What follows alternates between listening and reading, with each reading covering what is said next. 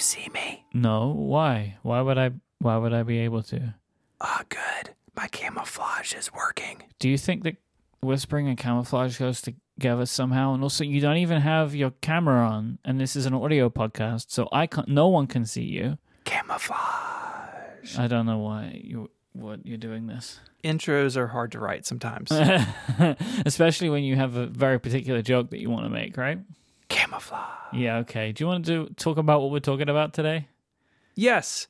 Today we are talking about a type of camouflage. That was in use during World War I and II. It's named Dazzle Camouflage. That's a fantastic name. It's really good.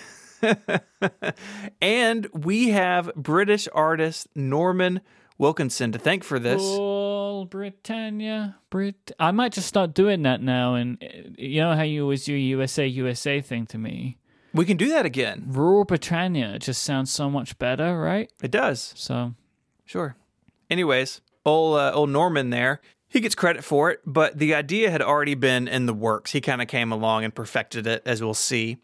Way back in 1914, British zoologist John Graham Kerr persuaded then, get this title, First Lord of the Admiralty, Winston Churchill. He did some other stuff in his career later on. Anyways, so Kerr persuaded him to adopt a form of military camouflage, which he called party coloring. No, just to confirm, this is PARTI. It's not like disco coloring, it's kind of, I think it's like part coloring, like it's not like kind of party. It's still a good name. Not as good as Dazzle Camouflage, though. It's camouflage. It's camouflage. I do want to go back real quickly to the First Lord of the Admiralty, which is that phrase that you really struggled with. Mm-hmm. It's a very good title. It's no longer in use, though. It was the political head of the Royal Navy and senior advisor in all naval affairs to the government. I want it on my business card. First Lord of the Ungenius Podcast. That's totally fine. And while you go and get those printed, let me explain what Kerr's idea of party coloring was all about. He wanted to break up the outlines of ships with patches of strongly contrasting tones and counter shading. This is intended to make the top of the ships, where all the guns were, to appear darker than the lower sections of the hull. This was adapted from the disruptive coloration, which is a type of camouflage often seen in nature. Like sharks do this, amongst other animals. It's also how birds hide their guns from onlooking predators. I'm not a naturalist, clearly. I think, is that it? Is naturalist the phrase? I don't know. What do you call a bird watcher? Isn't naturalist the people that like to be naked? No, that's nudists. Okay. I'm Googling bird scientist. Okay. We'd be like avian scientist is probably the right phrase. Ornithology is the study of birds. Okay. Ornithologist? Okay. I'm not an ornithologist. No, you're not, clearly. You don't even know what they are. Anyways, Churchill approved of the idea, and several British warships were then repainted in this scheme. Naval officers were pleased with the unusual technique, saying that the patterns, quote, increased difficulty of accurate range finding. Churchill departed from the post of Lord of Admiralty the year later, and the Royal Navy returned to painting its ships grey. They told Kerr that, quote, various trials have been undertaken, and the range of conditions of light and surroundings rendered it necessary to modify considerably any theory based upon the analogy of the colours and patterns of animals. That's a sick naval burn right there. You have to really dig in to find the burn. Mm-hmm. It's quite a wordy quote, but it's in there. As the British are off to do. They may have spoken too soon, though, because in 1917, merchant ships were often lost to German submarines. This is where Wilkinson comes in. His system promoted a system of stripes and broken lines to distort the shape, size, and even speed of a ship. You should really look at the links in the show notes, but these ships kind of look like steampunk zebras. They have large angular sections of white and black paint, sometimes punctuated with a blue section too. It's really weird looking and kind of hard to describe. It doesn't look like something that a navy would have on hand. Mm-mm. At the time, Wilkinson was a lieutenant commander on Royal Navy patrol duty and implemented this system, which he called Dazzle, on a merchant ship. He was then promoted, get this, to run the camouflage unit to test and use Dazzle on both merchant and Navy ships starting in August 1917. Do you know how British people say the word lieutenant? Go ahead. Lieutenant. Yeah, it's weird. Spelt the same. Where's the F come from? Exactly. It's one of my least favorite English words, English pronunciations of a word. Every ship that was applied with Dazzle camouflage was painted differently. Each design was tested on small wooden models to be examined through a periscope. If the design was seemed good, it would then be blown up, in size, not with explosives, and painted on the hull, deck, towers, and weapons of the ship in question. I figured that was a worthy distinction to make, considering we're talking about, blowing up ships. Yeah. We're trying not to blow them up, actually, is what we're trying to do here. Indeed. In 1919, the Admiralty Committee, which seems like a really exciting group of people, they met to determine who had actually invented this technique. I guess there was some question about this. So they brought Kerr back in to see if he believed that Wilkinson had basically stolen his work. Kerr didn't answer directly, but said, quote, "I make no claim to have invented the principle of party coloring. This principle was, of course, invented by nature." The leadership decided that Wilkinson was indeed the inventor of Dazzle camouflage, and in 1922 awarded him the sum of 2,000 British pounds for the invention. That is about 114,000 in 2020 money.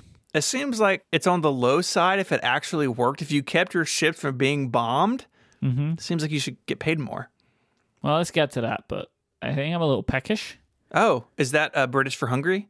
Indeed it is. Okay, well, let's take a break and take care of that. This episode is brought to you by HelloFresh. If anything, this is actually just going to make me more hungry. With HelloFresh, you get fresh, pre-measured ingredients and mouth-watering seasonal recipes delivered right to your door. They cut out the stressful meal planning and grocery store trips so you can enjoy cooking and get dinner on the table in like 30 minutes or less. And their Easy Eats offerings have tons of quick and easy meal solutions, stuff you can prepare in 10 to 20 minutes with low prep or maybe quick breakfasts and lunches. Like, it's not just dinners. Whatever is perfect for you. If this is fantastic, right? Whatever you want, if you have a busy schedule, all of this stuff is available to you. I've been a happy HelloFresh customer for many years. I've loved seeing over time how the selection has grown. Now there's so many meal options that you can choose from, so you're definitely going to find the stuff that's great for you and your family. We cooked these fantastic bean and halloumi tacos a couple of days ago that I absolutely loved. They were one of my favorites I've had from them in ages. It was just a really perfect mix. And one of my favorite things about HelloFresh, it's all super easy. They take so much of the hassle out, so you can actually get better at cooking too, which is something that I've really, really appreciated. So, go to HelloFresh.com/Ungenius10 and use the code Ungenius10 for 10 free meals, including free shipping. That is HelloFresh.com/Ungenius10, code Ungenius10 for 10 free meals, including free shipping. HelloFresh, America's #1 meal kit. And thanks to HelloFresh for their support of this show and Relay FM.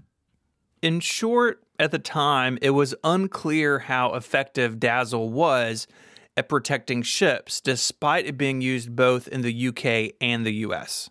In 1918, Dazzle ships had been attacked in 1.47% of sailings compared to 1.12 for uncamouflaged ships, suggesting increased visibility. So people could see them more often, so they shot at them.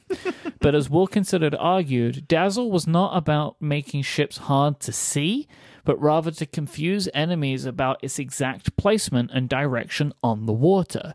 Of the ships that were struck by torpedoes, 43% of the Dazzle ships sank, compared to 54% of the uncamouflaged. And similarly, 41% of the Dazzle ships were struck in the middle of the ship, compared to 52% of the uncamouflaged. So they may have been attacked marginally more often, but the differences of sinkage and the placement of the torpedo attacks were quite different, in fact. I mean, it's not nothing, but it's also important to note that Dazzle was more often applied to larger ships, which of course are also larger targets. American naval officers did what they could to quantify Dazzle's effects, but they ran into issues with too many factors and variables in the data to draw clear conclusions. By the time World War II rolled around, Dazzle was less useful, as the technology aboard ships, and especially on airplanes, had become much more advanced. However, in the Royal Navy, Dazzle paint schemes began to reappear in 1940 as crews would hold competitions between ships for who had the best paint job.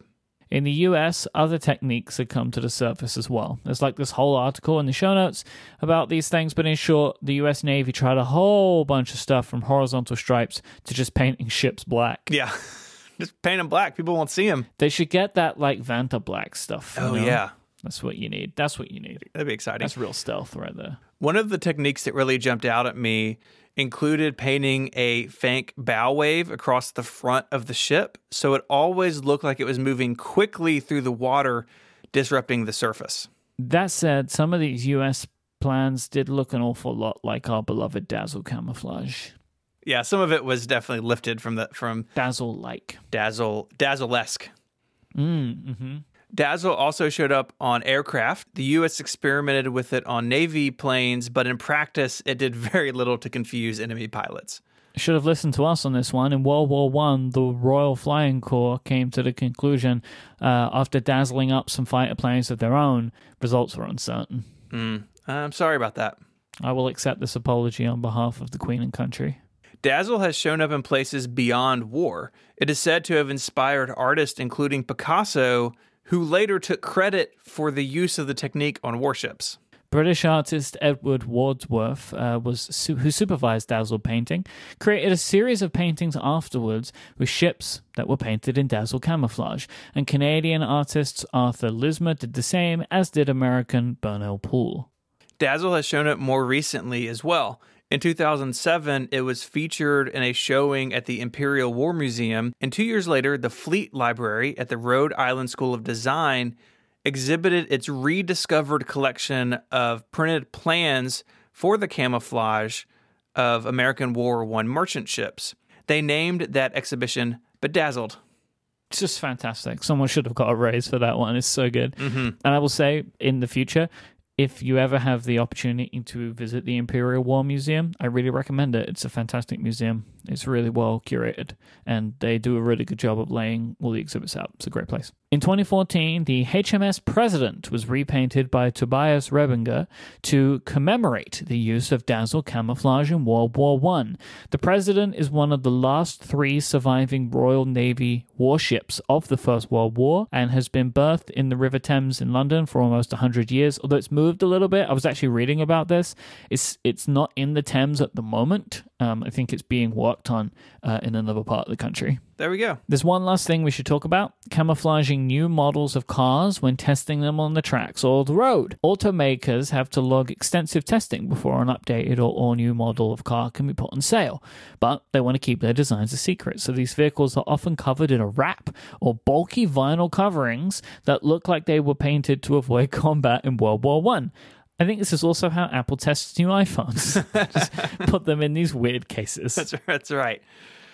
Well, I would like to thank my kids for this topic. They had a library book that included some information about Dazzle camouflage, and they were really into it and told me that we should do it on the show. They were right. They were. Really interesting stuff. If you want to read a lot more about Dazzle camouflage, and definitely go look at the pictures, the links are in the show notes at relay.fm/ungenius/122.